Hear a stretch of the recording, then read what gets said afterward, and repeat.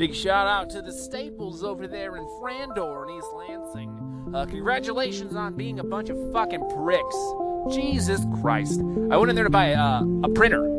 They had one for $80.99.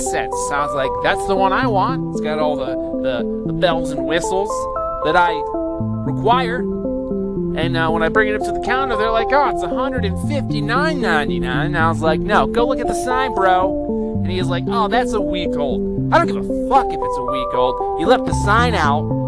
You need to fucking honor the deal. That's the way it goes. Don't talk shit to me. Don't talk down on me like you're fucking better than me because you're a manager of a fucking office supply store. I bet your fucking parents are real proud of that accomplishment. Oh my God. Fuck all of you. Don't go to that fucking Staples. Fuck them. They're stupid, they're assholes, and they obviously don't know how to do their fucking jobs.